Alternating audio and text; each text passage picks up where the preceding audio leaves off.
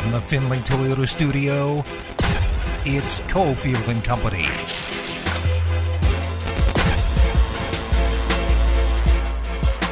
All right, here we go on a Wednesday. Big Wednesday show. Justin Watkins, former Nevada Assemblyman, is in a little later on as we'll get into the A's sitch a little more on Henry Ruggs.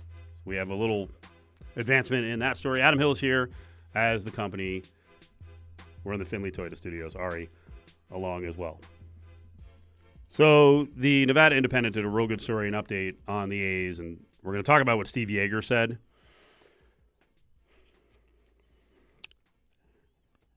Day to day, I go round and round on this. Like how much I want to cover it. Because in some ways, Adam, I feel like it's already done. What's the point about crowing over the whole thing? Let's just embrace what's going on. But like deep down, I know there are issues here. And we've all said, yeah, Major League Baseball will be cool here. I love that site, but this deal is weird. And are the A's trustworthy? For them, is it about baseball or is it about a real estate project? And if it's just about a real estate project, then, I don't know, we got to go round and round on this tax-free thing. But here's the thing. This is the position we're caught in. Because now Oakland is really pissed off, and they should be, because they have not been treated the right way, and the negotiations have not been in good faith. And what's happening now is we got some folks who watch baseball in New York who do shows who are now kind of pitting us against Oakland. And then Oakland is starting to like rain down on like, I can't believe they're going to leave for that market. And, you know, and it's like, they're kind of right. But then part of me is like, I want to defend Vegas, but I don't want to be involved. Like I really want to say in this whole thing, you're right, Oakland, we suck. You're right. You know, New York, sitting in your studio, radio guy, you're right, we suck. We suck. But I know we don't suck, so I want to defend us. But like to get the results we really want, it's almost like we have to go along with getting bashed. Yeah, stay in Oakland. Yeah. Stay. We have to join the chorus of people ranting against this. It's hard, right? It's hard to hold back and not defend the upside of Vegas because we love this city. But I don't want to be in this fight, especially for these guys. Well, it really shouldn't be that hard right now to be against the deal. And I say that because they're not being secret about this. If this happens, it's our fault. And I mean our fault as, you know, our local government, everyone around here. Like, they've said the plan. We know what happened with the Raiders deal. It wasn't about the money. It was all the other details, and it got forced through, and nobody read it, and we got burned on it. Now, you know, Dave Cable comes on with us and says, look, the reason that we dropped Oakland and we're on a single track now is because we need to force this thing through. He said that out loud to us. Time's running out. We got to force this thing through. And now we have the story today of, you know, someone we know, Steve Yeager, saying, like, look, where is this deal? It's got to be out there if we're going to get this through. No, that's the point. Yeah. The point is not to let anybody see it until it's jammed through. That's the crazy thing is the powers that be in the state are like, we haven't seen anything yet, right, and the clock is ticking. So we're going to get to it. We're going to get to it. But this weird position of being you're wanting to defend Vegas, but you're actually like, you know what? You're right.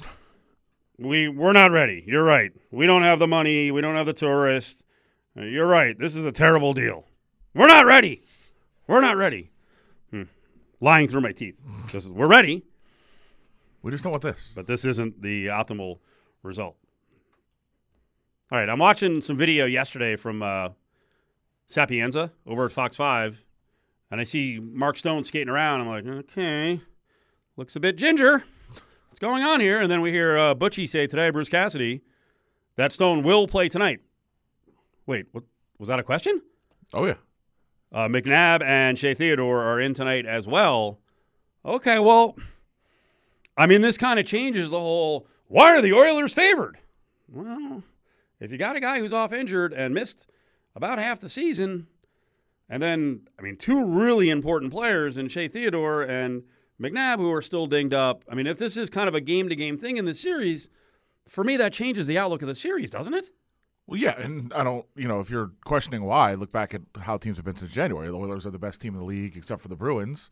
The Bruins are out, but the Oilers are the best team in the league since January and the best team in the conference since January. And they've got all this talent and all this firepower, and they were my pick to make the Stanley Cup final. So, I mean, it makes a lot of sense. I thought it was a little bit too big of a number. I thought it probably should have been around 130, 120, maybe even closer to pick 'em. But that's with the home ice for Vegas in the series. But we know that, injuries have been a question all year long. They've battled through them. They figured it out.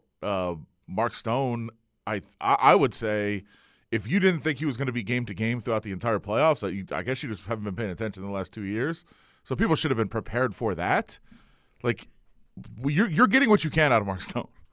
That's where he is at this point with the back injury and trying to come back from surgery, and the fact that he battled back and fought to get back out on the ice and to contribute in the way that he did was absolutely incredible. But everything is a bonus at this point from Mark Stone. So when you see him the way that he looked yesterday and leaving practice early, and I know that there was a lot of concern, and he's going to give it a go.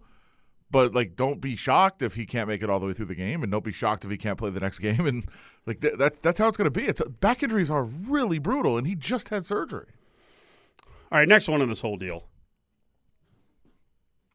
So we started off the show yesterday, and I'm like, all right, let's go. Games Wednesday and Friday. Willie's like, whoa. Got an email at 1:40 before the show. Game 2 is moved. Okay.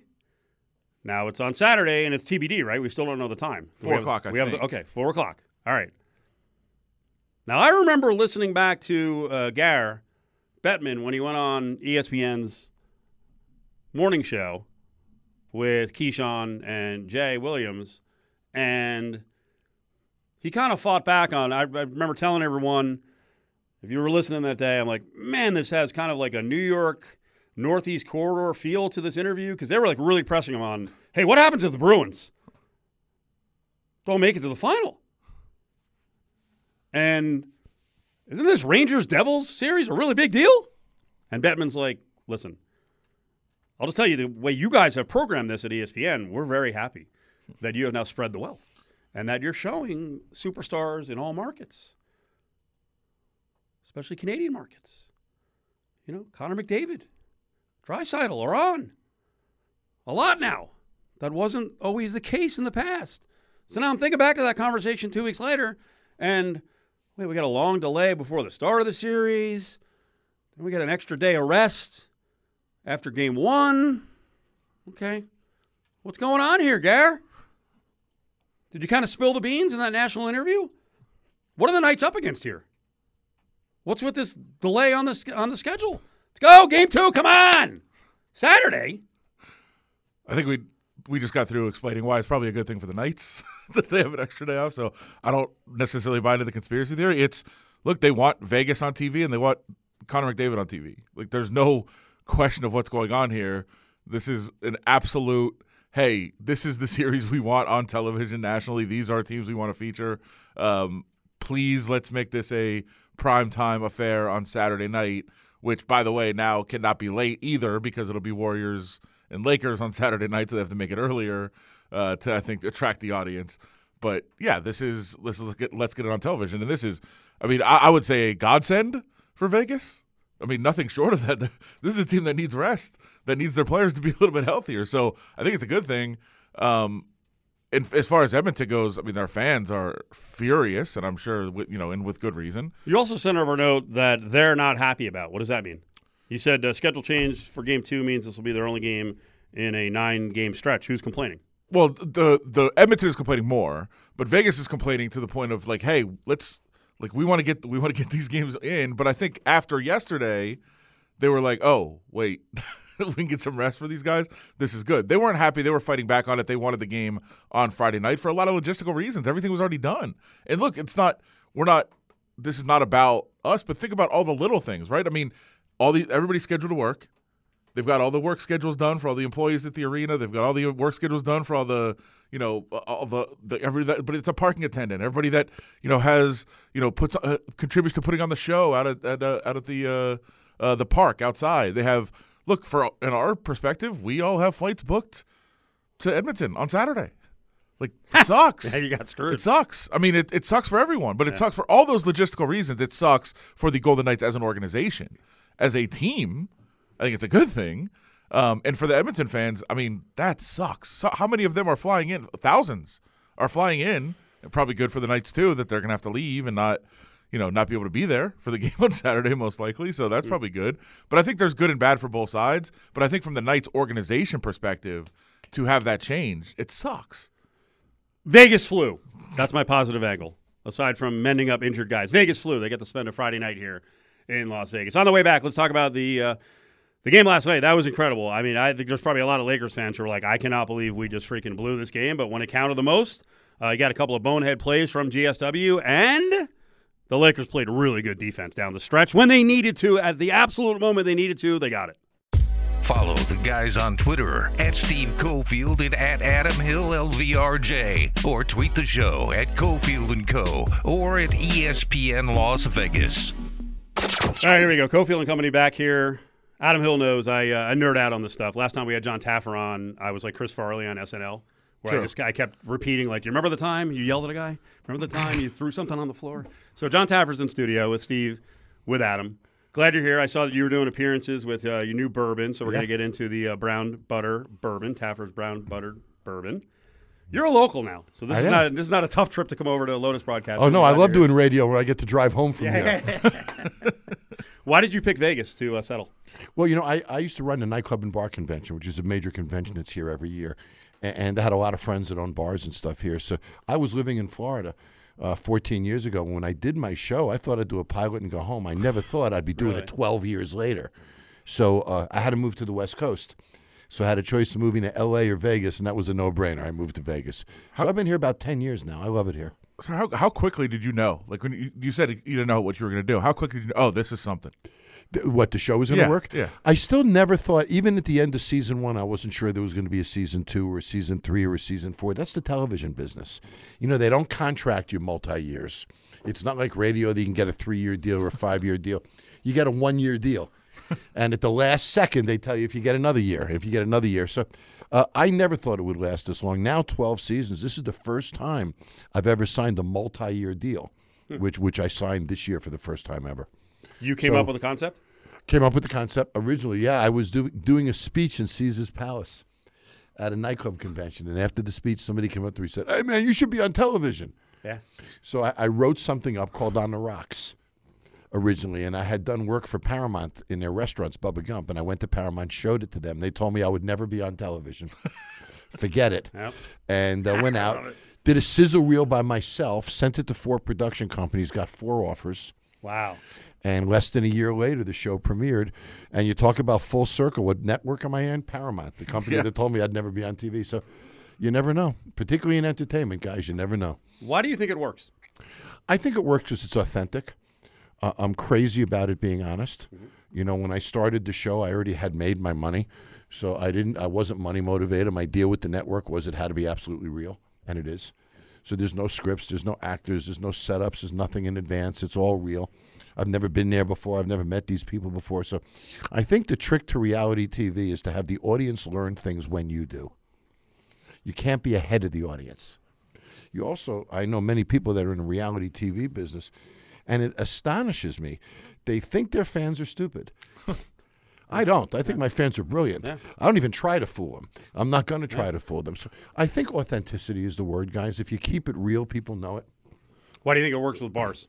And really restaurants, because there's obviously a lot of food elements in your show. I think everybody almost in America at some point said to themselves, I'd like to open a bar. Yeah. Sure. We've all been to them. We all relate to them. Everybody says, oh, bars. Boy, I mean, the booze cost you $1. You sell it for $8. How can you not make money?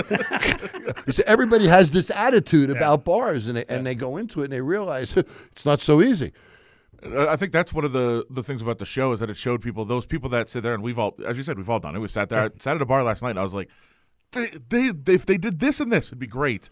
But to the show, it shows, look, there's a lot more that goes into it than just, putting out a sign and saying, here's how much beer is. Yeah. And look, we live in the greatest city in the world when it comes to bars and nightclubs and hospitality.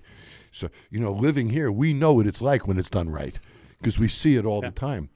Many markets, many cities don't have the level of quality that we have here. So all of them are sort of substandard from a Vegas standpoint. John Taffer's on ESPN Las Vegas, brown butter bourbon. I want to talk about the bourbon here in a second. I always learn from the show, and I hope people, when they watch, they learn. Because I'm not a drinker from a hard liquor standpoint. I'm going to try the bourbon. I can drink it, but this is going to sound really stupid. I didn't realize like how many bartenders just make bad drinks, and they think that good drinks are the overpour. Yeah, and then you get into the overpour, but also like the owner has no idea of the overpour, and then you show them. What is it, Bevantel? I can't remember all the terms, right? Yeah. You show them the numbers, and you're like, you're losing this much every night. Like, do you know what's going on? Yeah. We know there's 3 elements to a cocktail: alcohol, sweet, and sour. If there's too much alcohol, you don't have another one. If it's too sweet, you don't have another one. If it's too sour, you don't have another one. So a great cocktail has a balance to it. Yeah. Right? It's not too much of any of those 3 things. Those are the ones that go down and smooth, and you order a second one. When they start going too much this, too much that, and they destroy that balance. Right. And you're right, a cocktail sucks. Yeah, everything doesn't need to be a Long Island iced tea. We get the point. There's 50 liquors in that, but that's not what you want. No. Now I'm going to ask Adam a question in front of John because John works with the bartenders. Adam will not return anything. He will not complain about anything, and he thinks that that's cool. Why do you do that? They have a lot of work to do. They're stressed out. People treat them badly. I don't need to add to that. What do you think of that? Whatever happens, from the restaurant I bar take side? it. Well, what's interesting is I believe that Adam's about 80% of America. Really? Because when they poll people and they say, if you have a bad experience at a restaurant, will you tell them? 8 out of 10 people say no. If your food isn't cooked right, 8 out of 10 people won't return it, Adam. By the way, I'm like you, especially because I'm famous now. I'm not going to go in and raise a scene in a restaurant. I'm not going to bum out the employees or the owners. I don't want to do that. Full bar rescue John Taffer in front of someone. No, I won't. If it's a bad experience, I'm just not going to come back, and that's what people say. So they say I'm just not going to come back. So you're actually in the majority, and honestly, I like that. I like that most people's attitude is I'd rather be nice about it than not. I am nice about it most of the time, but I don't feel shamed if I don't like the food and I've asked for something new or like he's been calling me old lately, and I am old, but I'm curmudgeon, griping all the time because I think coming out of COVID, like things have changed a little bit, and I feel like the customer sometimes is getting kind of a raw deal. Like we're just I don't disagree with you. Accept less. Less efficient service. Food's probably not going to be as good, but it's going to cost more. And now we've just been guilted into accepting it. I think you're right in many ways. Prices are higher, service is less, right? So we're paying more for a less of our experience. From the restaurant operator standpoint, I don't have as many employees as I need, so I'm struggling to get things out. I'm struggling. My costs are ridiculously. So nobody's winning in this situation. Everybody's losing. But you're right. And we know bar owners and restaurant owners, and it's hard. I see what they go through. But from your standpoint, I get what you're saying. I'm paying more and getting less. Well, yeah. All right, well, let's talk about the bourbon. First of all, it seems like bourbon in general is exploding. It is. So let's talk about kind of the history of bourbon and why it works and why it's taken off. Yeah.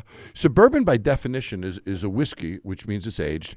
And by definition, it has to have at least 51% corn in it. So that's what defines bourbon, is it's always a majority of corn. Now, you could have 70% corn, 80%, 90% corn, but it must be a majority of corn. So I was in my restaurant in Atlanta, Georgia, and after 240 episodes of Bar Rescue, guys, I got to come up with new cocktails all the time. So I'm playing around with some brown butter. So I have a frying pan of brown butter, a plastic bag for cooking in. I pour whiskey into the bag, pour the brown butter, put it in a pot, and I let it sit at about 150 degrees for 4 hours. I then take the bag with the booze and the butter. I put it in the refrigerator.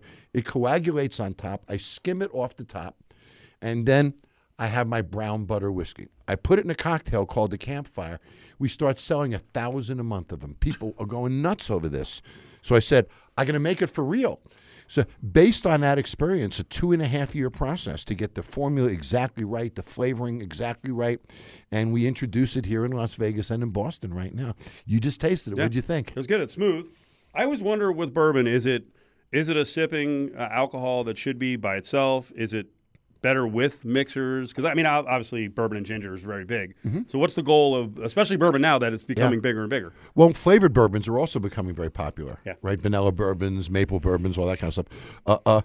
A bourbon old-fashioned is extremely popular today, but a bourbon sour that has lemon juice and sugar and everything. So bourbon has really become a very versatile product now.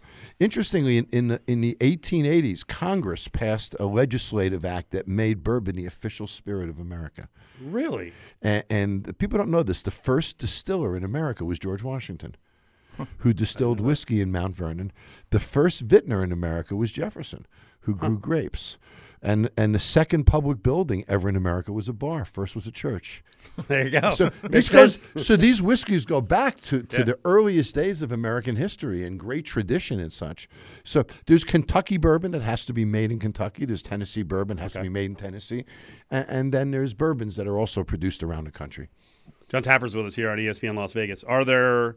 There's got to be bourbon snobs, like there are whiskey snobs. Absolutely. And you just mentioned some of the centers of this country when it comes to bourbon. So how hard is it to kind of break out of that mold? Like, hey, it's not going to be from Kentucky or Tennessee, but it's still good. Well, some of the real whiskey people, the nutcases, the real, they turn their nose up at all flavored products, right? Right. I want to taste the whiskey. So when we put this product together, first of all, it's 80 proof. Most of the other flavored products are 70 proof. So that was really important from a mixologist standpoint. The next element is when you taste it, the first thing you tasted was the whiskey. Mm-hmm. The last thing you tasted was the whiskey. Yep. And then it lingers. You get the notes of vanilla and toffee in it. So we wanted it to be a whiskey-forward product that whiskey lovers would like. So getting that formula right, making sure it wasn't too sweet, making sure that the whiskey was present was the trick of getting the formula right. Adam, take a sniff. Oh, I did. I what do you think of the nose? It's very good. And you said toffee. I was like, oh, that's interesting. I definitely got that sense. Yeah, for sure. Little toffee, little vanilla. You gonna chug it, or are you just gonna sip it? I'll sip Another way you drink. That's the third sip. Okay. Oh, I didn't say it. I didn't see it. John Taffer's with us. We like to bicker a lot. ESPN Las Vegas here on John doesn't. He's usually no.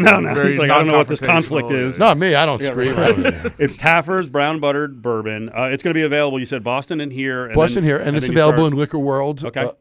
And other retail stores in the area. Okay. You mentioned you go to restaurants and bars, right? Yep. You're not going full Taffer like the show. You're polite. You're not going to complain, right? So, and you're a celebrity, so there's some pressure on you. When you come up with a liquor, there's some pressure on you. Sure there is. Like, this can't suck. Yeah. So how much did you think of that? Like, we got to freaking nail this. If my name's on it, we got to nail it. Well, first of all, I never wanted to put my name on it. Oh, really? So my partners did a market research, and they're the ones who came back and said, John, we want to put your name on it. I didn't want it to be a celebrity product. I wanted it to stand on its own. Right. So they came back and said, listen, we did focus groups. People that don't know who you are like the name Taffers. Sort of like a Jameson's or Stewart. And people who know who you are like the name. Nice. So they told me to but there's no imagery of me. It's not a celebrity. I'm not marketing it that way. It's all about the whiskey. So I positioned it that way. But you bet, because my name is on it, it's a little scary. But I'm in a unique position because I got to try it in my restaurant for months before I made it. Nice. So in a way, I sort of test marketed it, which most whiskey people don't get to do. Right. Who's the most successful celebrity who's come up with alcohol? There's a lot of them. And like Adam is very heavy in the UFC, and I follow it. And Conor McGregor being, part of the Proper 12, that's a big deal. I know what is 818? Is it the Jenners or the Kardashians?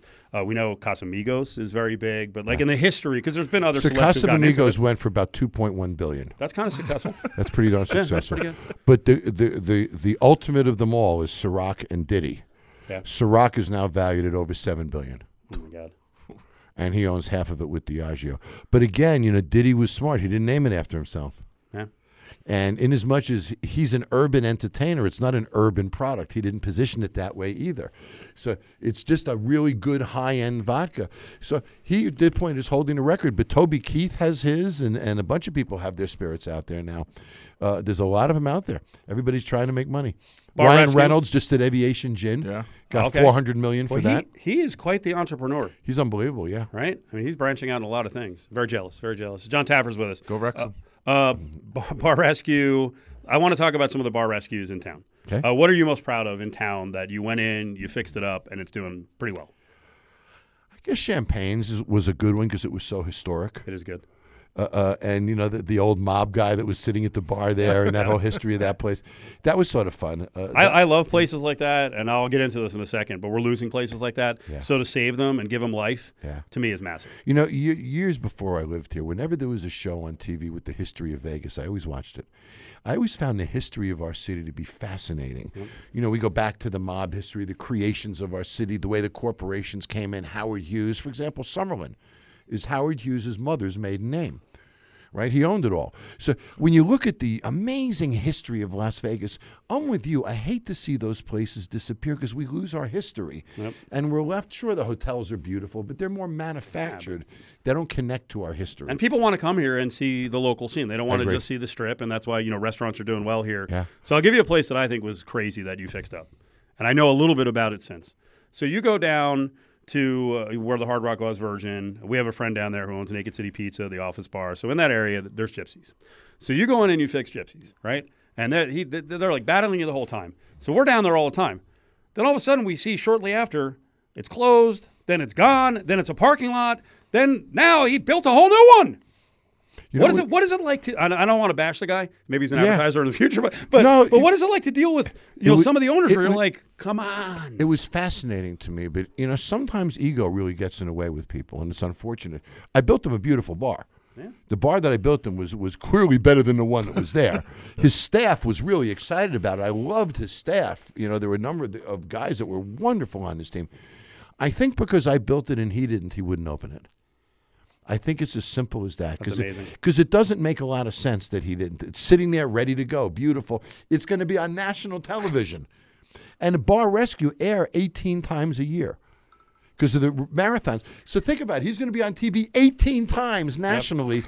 Who doesn't open that? So there's got to be some personal reasons because it's not a business reason. It defies logic. So can you give us a couple more minutes? Sure. Stick around because what I want to get into, a little more on Vegas, but I want to get into the theory of the whole bar rescue thing from a management standpoint because I think it applies to a lot of businesses. You can change the way a business looks and suggest different ways that it can operate, but if management and the people on the ground don't want to do it, like you basically have to fire the owner. Otherwise, it ain't going to change. Miss any of the show? We've got you covered. Head to lvsportsnetwork.com and go to podcasts to listen to all of your favorite LV Sports Network shows anytime from any place. So we're graced by the presence of John Taffer. Love talking to the guy because his show is awesome, and it's just like the whole discussion of management, how to motivate people, and how to speak to them. Look at this. Come on. Put it on silent. That's a radio tip right there. Turn off your phone. Silence it. So John Taffer's in studio with us. He's got Taffer's Brown Butter Bourbon. It's available in Vegas. Try it. I am not a bourbon drinker. I don't dislike it, but that was pretty good. It was pretty smooth. For sure. It's really good. And Adam was trying it as well.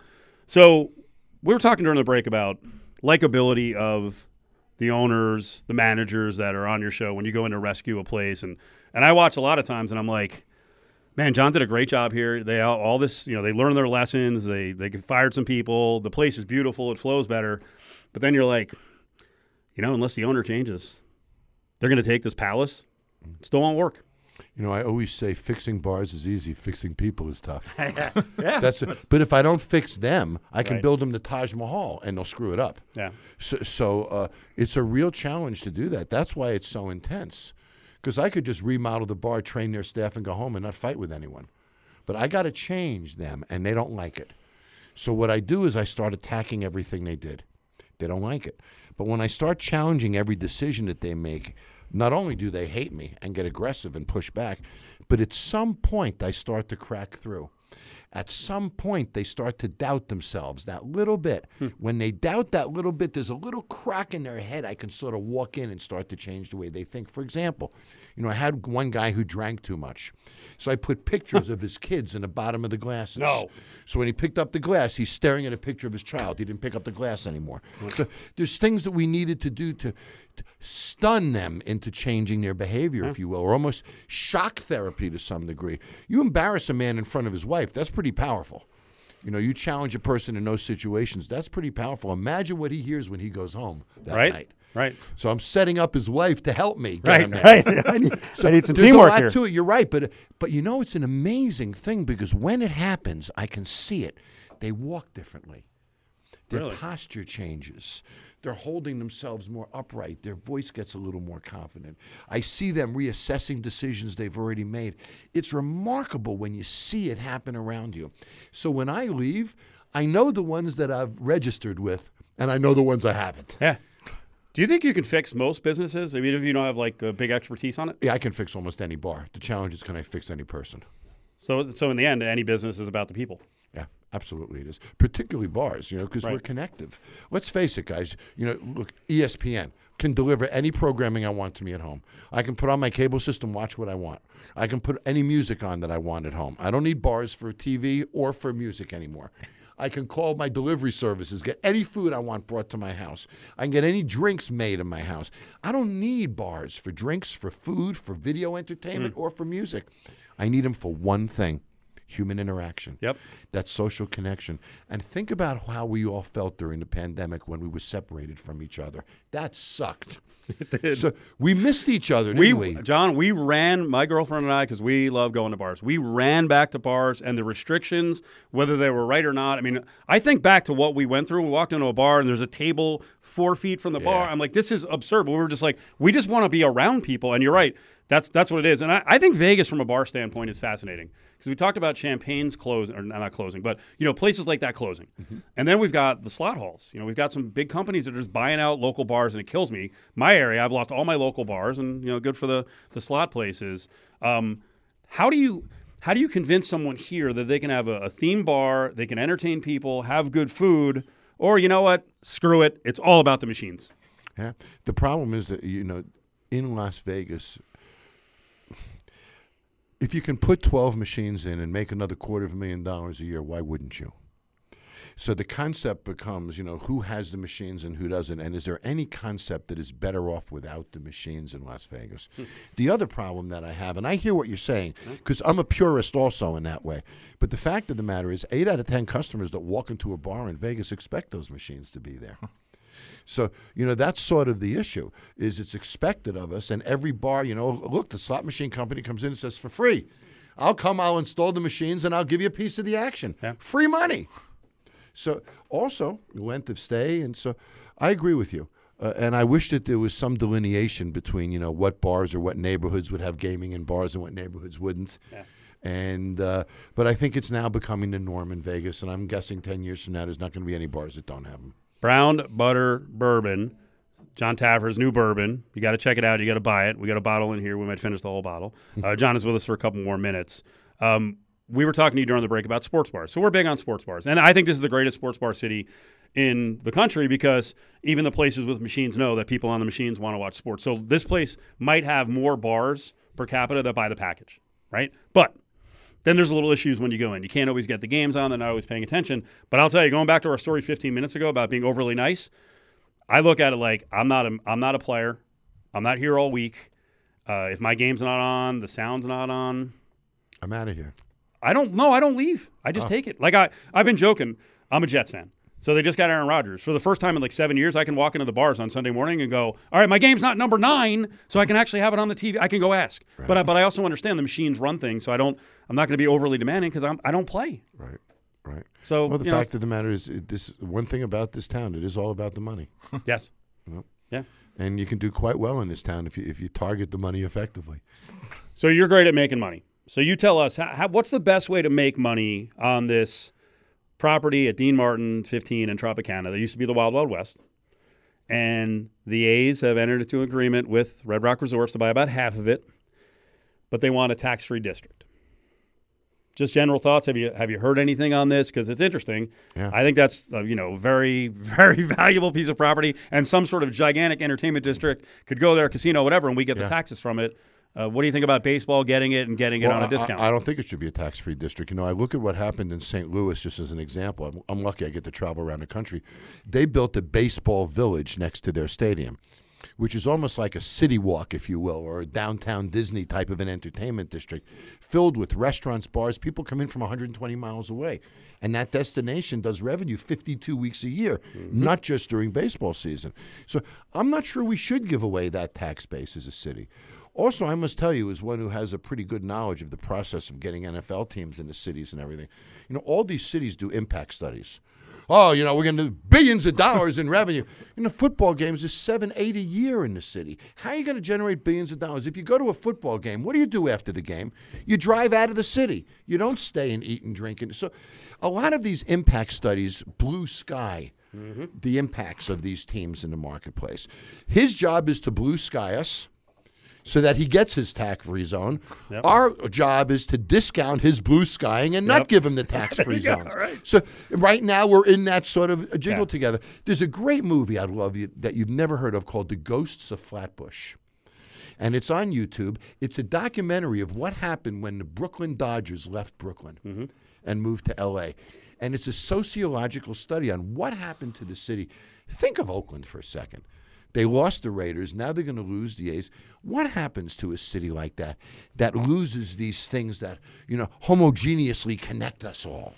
And those connections start to disappear. So in as much as I'm happy for us, because I'm guessing we're going to get the team at a pretty good deal, you got to feel for Oakland. I'm guessing we're not their favorite city right now. Oh, no. I opened the show today, and they're bashing us, and I want to defend us, but I'm also not sure that I want the A's because of the way they run their baseball organization. So I'm like, I'm trying to hold myself back. It's like, oh, you're right. We do suck here. Well, there are better organizations in baseball for sure. Yes. If the Rays move, or we'll just take an expansion team like Bill Foley did with the Knights. And look what we turned it into. And he's killing it because he cares. Yeah. It's best sports franchise of the year 2 years ago. He's awesome. He's totally awesome. Let's go back for a second here to everyone thinks they can own a bar or a restaurant. Athletes love to get into the bar and restaurant business. You talk to them. What do you tell them? What do you tell the guys now? Because there's a lot that did really well, but there's others. I mean, they find out they don't know how to run the business. Right. Most don't. They don't know how to run the business. I say this as one who's worked with a lot of athletes. Athletes typically have handlers from the time they're in high school. They told them where to go, what to do, how to train, where to go. They get into professional sports, they have handlers, managers, people to tell them where to go, what to do, how to do it, where to go. What happens is they now retire from sports, they lose the handlers. And now they put their money into businesses that they know nothing about. They've never not had the handlers before. So a lot of them make business decisions that they later regret. And bars is a big one. I tell most of them, open it in your basement, guys. You can still have the party. You can still be a social guy, and you won't lose all the money. Well, I'll give you one of the best guys who's in sports, not necessarily an athlete. We have him on every once in a while. We talk about him as being one of our favorite guests. Dana White does have a gift for running things because he's also a lunatic and he runs it. Yeah, there's no handlers. He runs everything. I've been in his offices. I've seen his white room where he does all the matches, and he's unbelievable. Look what he's turned UFC into. I mean, it's remarkable what he's created, and it's all him. Well, he got in the liquor business too. Yeah. I was drinking his banana whiskey the other day a little bit. His office may also have the best restaurant in Vegas. Have you eaten in there? It's fantastic. Is it? It's like his own chefs. It's tremendous. I got to go in there. Yeah. Ask him to come by. Next meeting is going to be a lunch meeting. Yeah, there you go. I'll give you the other guy, and you've probably talked to him, Shaq. Shaq, sure. His chicken thing is exploding. A good friend of mine is running his company now. He's unbelievable. Everything he touches. And Magic, too. Yep. Shaq is just another Magic. Magic sort of led to everything he touched.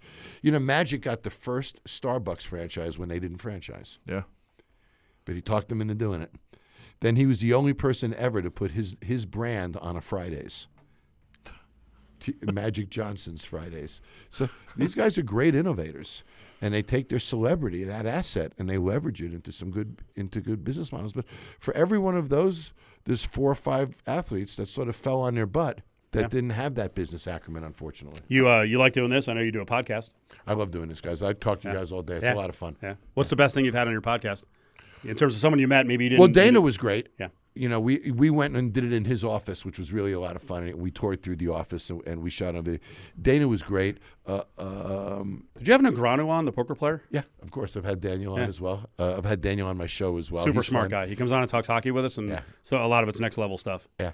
So he told me one great thing about poker, which I'll share. He says to me, when you're playing poker, one thing is the critical thing. If we get our cards, if you look at your cards a second time before you bet, you got a shitty hand. Excuse my language. If you don't look at that hand a second time and you just bet, then you have a great hand. That one thing has determined whether he stays in hands or not.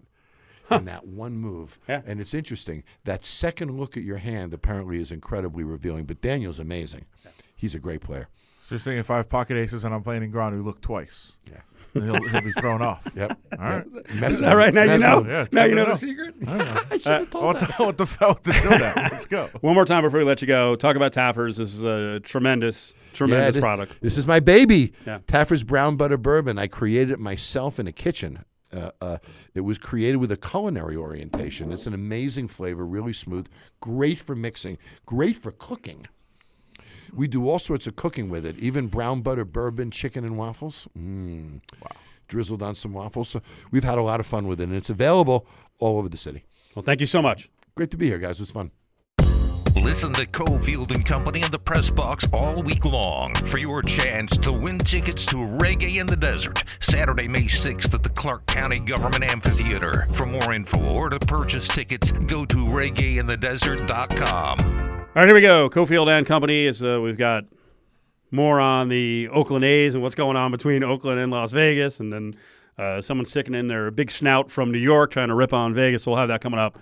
So we'll talk to former Nevada Assemblyman and our legal insider, Justin Watkins, in about 10 minutes or so. Would you rather work for a boss? Would you rather work for John Taffer or Steve Kerr? We just had John Taffer in studio for about a half an hour. Is he still here? You know he's one of my guys. Is he listening outside? I mean, I'm obsessed with Steve Kerr, so that'd be an easy choice. But Taffer, I feel like would drive you in the right direction to be successful. You get my point, right? I mean, Yes. clearly Kerr is a master motivator. They do it differently. Yeah, well, and, I mean, look, it's I think Taffer is your style, and Steve Kerr is more my style. Is the way that it would break down. I think that's how it would play out. That's your style, but is that the kind of boss you need? Yes, I don't respond well to. No. Have you had a yeller at the RJ? Yeah, Yeah. yeah. Didn't work. What if they yell to a certain degree? What if they yell at everybody? Because that's my whole thing. Yeah. When I watch Taffer and I watch Hard Knocks, I'm like, that's the way I want work to be. Because I have confidence that I won't be getting yelled at all the time, and when I do, I can take it and be like, yeah, I suck. You're right. I need to be yelled at, but can everyone else take it? That's the problem. I'd actually, and I guess it's a different thing. I know there are bosses that will just very softly do it, but 1,000 times in a row. You're like, no, I'd rather have the yell and just get it over with. Yeah. I've talked about, I've talked with this boss directly that like he will blow up. He'll go Taffer on you, and then you're cool. Like, all right, we're good now. I guess I would rather have that than the. Did you do this? Did you do this? Did you do this? Did you do this? Did you do this? Like, all right. You know what? You're right. You're not a high-intensity guy. I kind of forgot. I've now gotten in the habit a little more if there's like a 2-hour delay. I think Ari sees it. If there's a 2-hour delay and getting an answer back on a text, I'm like, okay, come on. Just need an answer. That's a little different, though, than a work assignment where I know how much work you guys have to put into writing a story and who you got to track down. Like, it doesn't happen overnight. And it's almost like not returning a text is one thing. It is different. It's when you get questioned on the work you're doing, it's basically questioning your work ethic. And it's like, I've been here for this long. I'm probably on it. Chill. Right. I know you need it. Well, and I also don't like giving answers when I don't know yet. Right. And that like I get it. I have people, and it's obviously that's what you're referencing with me, but I'm at work too. Like, look, I'm not going to respond to you and say, hey, I don't know, I'll figure it out. Like, I'm going to find out, and then I'll respond to you. And it might be 2 days, it might be 3 days, whatever. I'm going to find out before I say anything to you. Like, I don't know, I'll let you know soon. What's the point of that?